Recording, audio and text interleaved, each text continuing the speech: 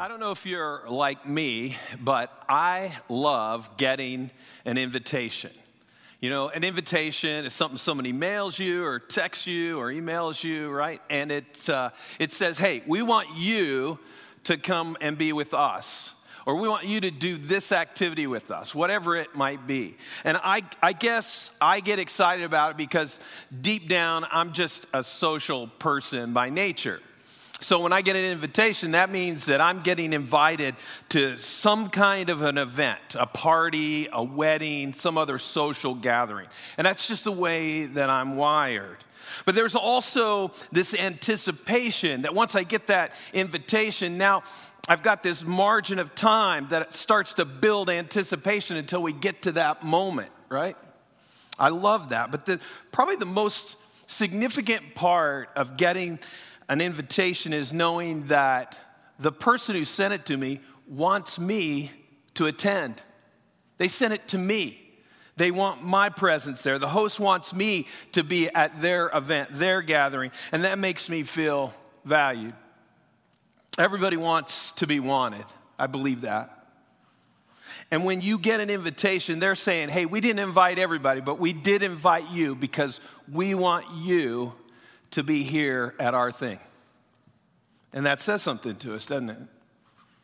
Invitations come in a variety of formats. There's the formal invitation. Probably the best example of that is a wedding invitation, right? There's this formal invitation that's usually specifically designed for that unique individual event. And it uses a unique color palette and often comes embossed on high quality paper. That's a formal invitation. But then there's the informal invitation. And that's oftentimes a printed invitation too, but it can be purchased in a box of 12 or 15 or 20 at your local Hallmark or in the card aisle at your local grocery store. Or maybe it comes in a digital format today, and you can text it or email it. Well, one thing about the informal invitation, it's usually generic, and you got to fill in the pertinent information. But there's a third kind of invitation, and that's the casual invitation. And that's when you get a text message or a phone call from someone, and they say something simple or basic like, hey, would you like to come over for dinner? It's the exact opposite of the formal invitation, except for one thing. They want you to join them the same way that they want you on a formal invitation to be a part of their event. Regardless of whether an invitation is formal, informal, or casual, every one of them carries with it that important truth, and that is this. An invitation means someone values you. I hope you get an invitation this Christmas because I want everyone to know how valuable they are. They want you to join them for a special event or a special gathering when you get an invitation from them. They could have invited anybody, but they invited you. And that should tell you that you're important to them. Now, there's one other thing I think about invitations that's important, and that is that there is a list of basic information that comes on an invitation specifically tailored to that event. There's the what, which tells you what the event is. And then there's the when, which gives you the time. And then there's the where, which tells you where this whole thing is going to take place. Information like this is very important if you're planning to attend that event. This information is the basic purpose for an invitation. So as we enter into this Christmas season, there's going to be a lot of invitations sent out, inviting people to all kinds of gatherings over the next few weeks. But this isn't anything new. In fact, 2,000 years ago, God actually invited several people to attend the very first Christmas. And as Philip mentioned, today we're starting a brand new series titled You're Invited. And in this study, we're going to take a look at the invitation that God sent to all of mankind. You know, throughout the Old Testament, God had sent announcements predicting this very special event. This event was so significant that God sent out hundreds of years in advance announcing various aspects of this huge event. We call these announcements prophecies. And the big event that these prophecies were pointing to, that they were announcing, was the birth of the Messiah. Now, I want us to take a look at just a few of these, and they give us some insight, hundreds of years in advance, the significance of this event. From the prophet Jeremiah, we know that the Messiah will be from the family line of King David. We read this in Jeremiah 25, verses 5 and 6. The days are coming, declares the Lord, when I will raise up for David a righteous branch, a king who will reign wisely and do what is just and right in the land. In his days, Judah will be saved and Israel will live in safety. This is the name by which he will be called, the Lord, our righteous Savior. And then from the prophet Micah, we learned that the Messiah was born in the tribe of Judah, in the region of Ephrathah, in the town of Bethlehem. This is what Micah 5, verse 2 says, "But you, Bethlehem Ephrathah, though you are small among the clans of Judah, out of you will come for me one who will be ruler over Israel, whose origins are from old, from ancient times." And then from the prophet Isaiah, we know that the Messiah will be born to a virgin. Isaiah 7:14, "Therefore the Lord himself will give you a sign. The virgin will be with child and will give birth to a son, and you will call him Emmanuel." That name, Emmanuel, means God with us. God's actually coming to visit mankind in human form, Isaiah said. And then the psalmist tells us that the Messiah will be worshiped by shepherds from the desert, and foreign kings will present gifts to him. Listen to what Psalm 72, verses 9 and 10 says, "May the desert tribes bow before him, and his enemies lick the dust. May the kings of Tarshish and of distant shores bring tribute to him. May the kings of Sheba and Seba present him gifts. May all kings bow down to him, and all nations serve him." All of these prophecies and many more announced the arrival of the Messiah. This epic event was so significant because the Messiah was coming into the world to set mankind free from our sins. So if you can imagine, on an invitation, the what always tells us the event that you're being invited to.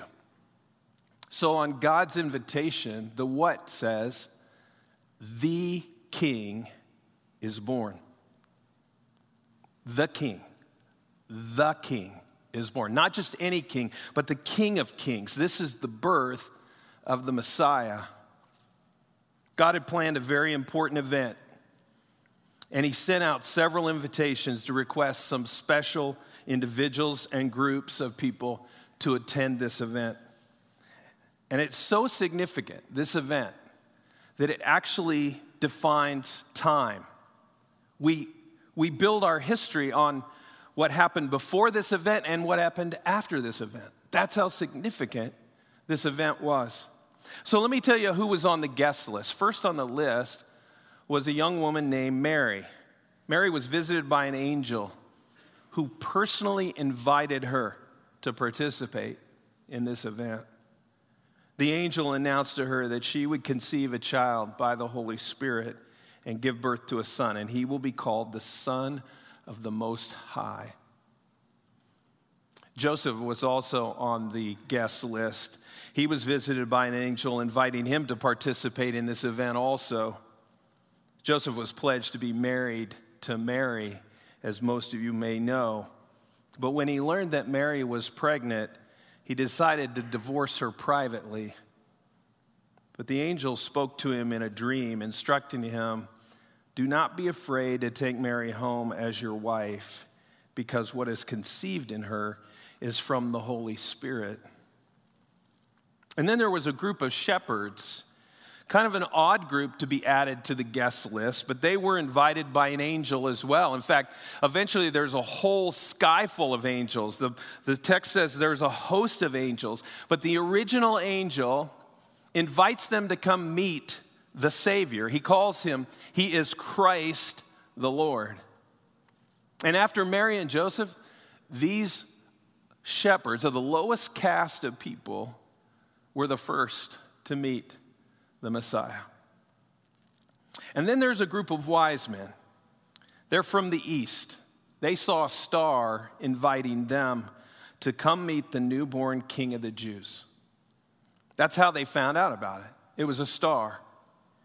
They would follow the star, traveling a long distance, but when they arrived, they weren't greeted as dignitaries. They actually came to worship the Messiah. This event doesn't look like much when you first look at it, the very beginning. Initially, it's just Mary and Joseph. And the optics are, let's be honest, they're pretty unimpressive. Mary and Joseph are not very impressive people by, outer appearances. She's a single mom, and she's with her fiance, and they take a trip required by the census, and they arrive at their destination only to find that there's no place for them to stay in the entire town. One innkeeper took pity on this couple because she was pregnant, and so he offered the stable out back as a place for shelter. Soon after settling into the stable, this young woman goes into labor. And it's in that stable in Bethlehem that God chose for the beginning, the entrance into the world for the Messiah. That's where he was born. The prophet Isaiah gave the formal announcement in Isaiah 9:6. He said, "For to us a child is born, to us a son is given, and the government will be on his shoulders, and he will be called Wonderful Counselor, Mighty God, Everlasting Father, Prince of Peace." It may not have seemed like much at first glance, but that night, the Savior came into the world. There were two other people who were on the guest list. Two people who you may never have heard of before. In fact, they're kind of obscure even in the scriptural text. Two people who for years had been reading the announcements from the prophets. They were very familiar with all the information about the Messiah. They anticipated his arrival, and it might seem odd that these two were actually invited, but they were, and we read their stories in Luke, the 2nd chapter, starting with verse 25. If you have a Bible and you want to follow along, turn to Luke chapter 2, verses 25. These two obscure people that I'm talking about are Simeon and Anna. And we start in verse 25, looking at Simeon's story. Now, there was a man in Jerusalem called Simeon who was righteous and devout. He was waiting for the consolation of Israel, and the Holy Spirit was on him. It had been revealed to him by the Holy Spirit that he would not die before he had seen the Lord's Messiah. Moved by the Spirit, he went into the temple courts when the parents brought in the child Jesus to do for him what the custom of the law required. Luke introduces us to Simeon, and he says to us that he is righteous and devout. Now, righteous probably refers to his behavior in general, and devout is a reference to his spiritual activities such as prayer and the giving of alms in the temple and also fasting. In addition, he's anticipating the arrival of the Messiah. He's waiting expectantly for his appearance. So it's likely that his faith is fresh and vibrant, even though he's living during a spiritually weak period of time in his nation. Moreover, he is moving about under the guidance of the Holy Spirit, the influence of the Spirit of God. is on him. We don't really know how old Simeon is, though tradition tells us he was very old. But we don't know. Had he been waiting to see the infant Jesus for a long time? We don't know, but what we do know, and we'll see here in the text, is that once he sees Jesus, he says, "Now I can die." Whether he was much older or not, whether he'd waited a long time or not to see the Messiah, everyone who knew him, they were fully aware of his devotion to the Messiah that God had promised to send. And then Luke tells us this about Simeon in verse 25. He says, he was waiting for the consolation of Israel. The consolation of Israel is a name that was given to Jesus. It's kind of an interesting phrase. It's not something that we can immediately wrap our heads around and go, well, I know what that means. You have to kind of dig into it. But it's a reference to the coming messianic age, the beginning of the Messiah. You see, to console means to alleviate grief or to take away a sense of loss or trouble. So the Messiah, who's called the consolation of Israel, would come and remove sorrow and give comfort to the nation, to the people of God. Simeon and generations before him waited for the coming of the one who would console God's people. Isaiah predicted that the Messiah would take on the ministry of consolation. Look what he says in Isaiah, the 40th chapter, verses 1 to 2. Comfort my people, says your God. Speak tenderly to Jerusalem and proclaim to her that her heart service has been completed, that her sin has been paid for. Jesus not only comforted the nation in the first century, but he continues to comfort people even today. He's called a good shepherd because he loves his sheep. Well, Simeon's story continues in verse 28 and following. He says, Simeon took him in his arms, that's Jesus, and praised God, saying, Sovereign Lord, as you have promised, you may now dismiss your servant in peace. For my eyes have seen your salvation, which you have prepared in the sight of all nations, a light for revelation to the Gentiles, and the glory of your people Israel. Many people think that what Simeon was saying here was actually a song, a worship song. He's blessing God for keeping his promises, that he would send the Messiah, and he got to see him, just as the Holy Spirit had told him he would. And he praises God that he's had the privilege to not only see this Messiah, but to hold him in his arms. Simeon's song tells us something, I think, significant, and that is this. As bad as it may have been in Israel, the kingdom of God had an incredible future because of this little baby, Simeon Holt. Through the infant he held in his arms, the kingdom would expand dramatically. And it would include Gentiles as well as Jews, which was a huge, significant shift. As far as Gentiles were concerned, Jesus was going to give light or a revelation about God to them, about God's character and his love for them and the plans that he has. And at that moment when Simeon spoke, those Gentile nations, they were presently in darkness, spiritual darkness. And there were many centuries of spiritual darkness ahead for some of them still. But Simeon, he may not have known how the revelation that he was giving that day would be conveyed. But we know today that Jesus made a seismic impact among the Gentiles. Because most of us are part of that nation, the Gentile nation. Many living today are also living in spiritual darkness. And the only one who can give them light, spiritual light, is Jesus.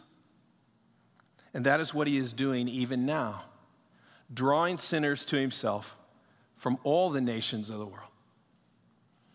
Well, let's see the last part of Simeon's story.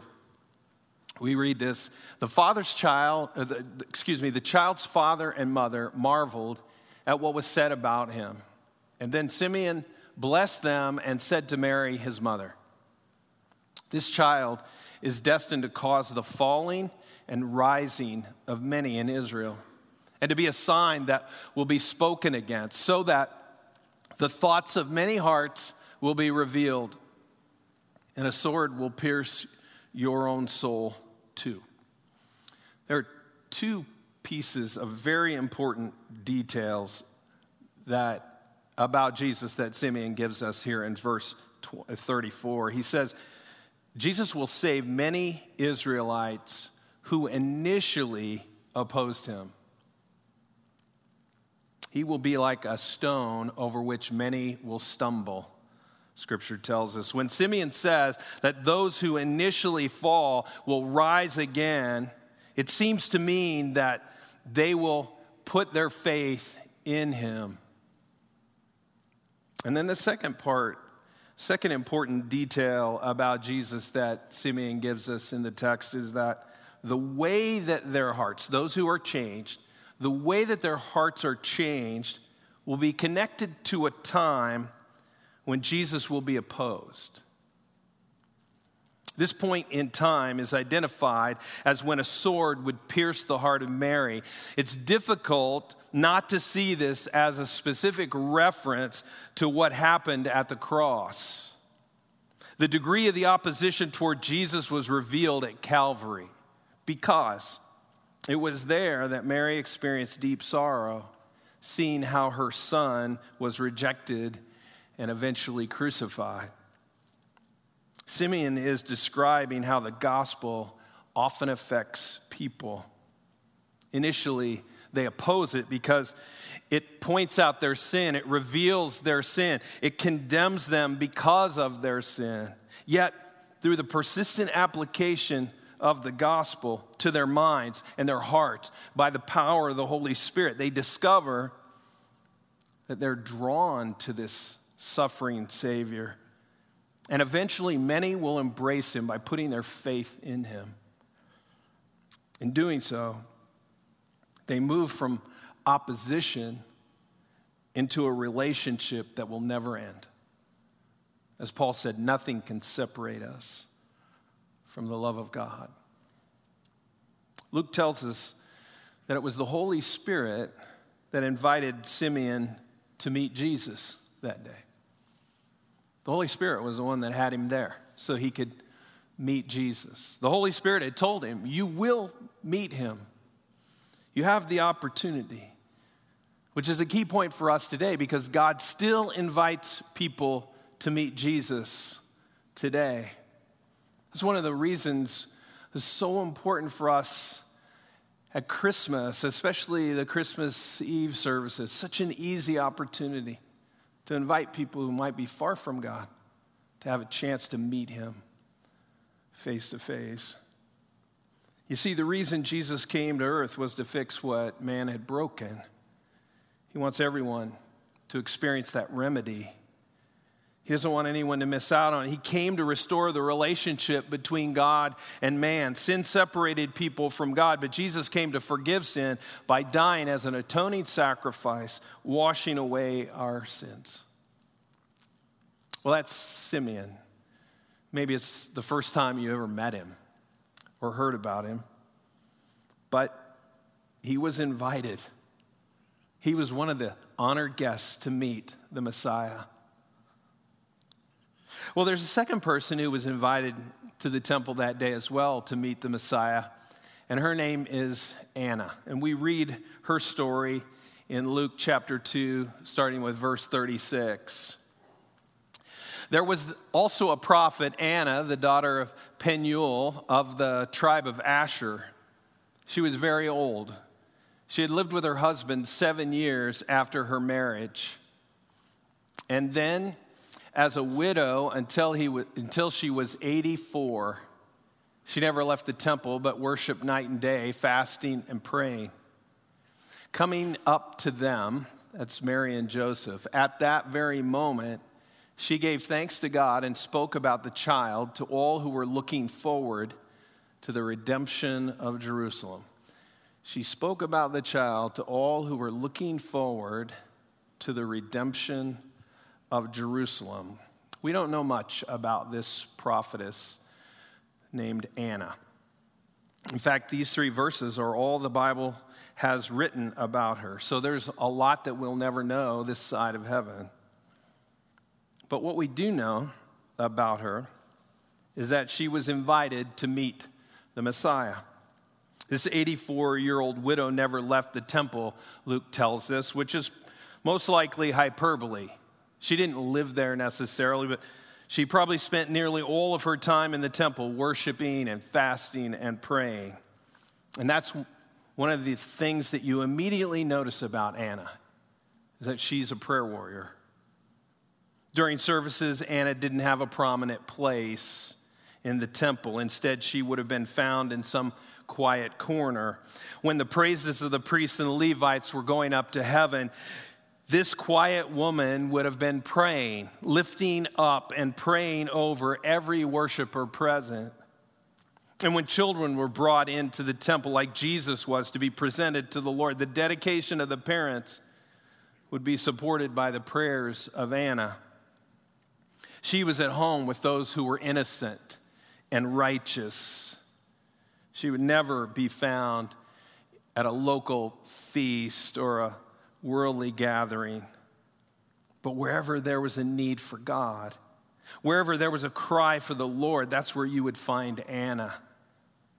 If there was a need for prayer, you would find Anna. And the same instinct from the Holy Spirit, which gave Simeon eyes to see the baby Jesus as the Christ, the Messiah, the same Holy Spirit led Anna to give thanks to God. You see, she too recognized her Redeemer. The other thing that you'll notice about Anna is she testifies about Jesus. It may be Anna was a woman of few words. Often people who pray intensely are just like that. But the text says she did speak. It says she spoke about the child to all who were looking forward to the redemption of Jerusalem. She may not have said much, but when she did speak, her one topic was the Messiah. She testified to who Jesus was and why he mattered so much. And she knew who would understand her too. She knew there were some who would understand her. Probably the majority of the population in Jerusalem didn't even know that Anna existed, but she knew all of those who did.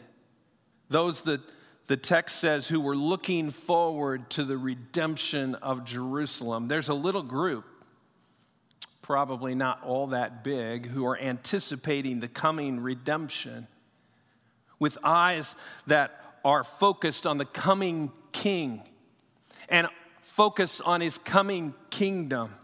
They lived in an atmosphere that was at odds with the world around them. King Herod and most of Jerusalem were troubled when they learned about the birth of Jesus, but not this group. Anna's entire soul was filled with adoration for this newborn king. You see, this senior prayer warrior saw this birth as the answer to her prayers. She'd been praying for decades. Simeon and Anna, two people who it might surprise you that they were invited to meet the Messiah, but they were. They had read all that the prophets had taught, and they took all those facts about the Messiah in, and they started to get excited because they felt like they had been invited.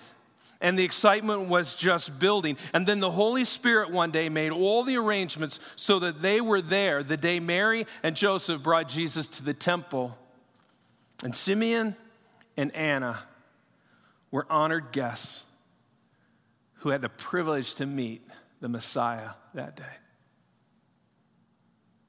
Let me close. When you get an invitation, whether it's a formal or casual invitation, it almost always requires that you send an RSVP. You know what an RSVP is? An RSVP is a French expression meaning répondez s'il vous plaît. Impressed, aren't you? I had 3 years of French 1 and it's finally paying off. That translates in English to simply please respond. Because when we get invited, the host needs to know if we plan to attend. So we respond by returning the card that was enclosed in that invitation, or by simply sending a text or a phone call that says, I'll be there, or I send my regrets, I can't make it. It's common courtesy to send an RSVP. And remember that. An invitation means that someone values you. So our response back to them is very important to them. You know, God has sent every one of us an invitation to have a relationship with his son, Jesus. He offers hope through that relationship that can give your life meaning and purpose. And it can make your life last for all eternity. You get to be part of the family of God. He's waiting to hear from some of us. If you've never accepted God's offer to forgive you of your sins, please don't waste any more time. RSVP today. Jesus is waiting. He puts it this way in Revelation 3:20. Here I am. I stand at the door and knock. If anyone hears my voice and opens the door, I will come in and eat with that person and they with me. He's waiting to hear from you. So go ahead and accept his invitation to meet the Messiah. Let's pray together. God, we thank you for sending the Messiah. Thank you for sending Jesus to repair what we had broken in our relationship with you, our sin that had separated us from you. And God, for that precious gift of your son who was willing to come and fix that, we praise you today. Jesus' birth is one of the greatest, most important events in all of history. And yet you invited common people to attend, people like Simeon and Anna, who some people would scratch their heads and say, why did they get invited to meet the most important person ever to walk the face of the earth? And yet these two would have been lost in history, except that you invited them to meet Jesus. God, you continue to invite all people, regardless of their status or their value by the world's standards. You invite all people to have a relationship with you. And we are so grateful to be included in that, Lord.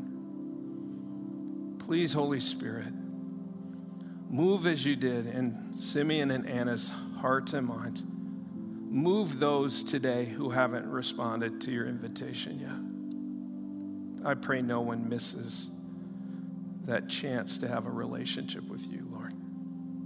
I pray this in Jesus' name.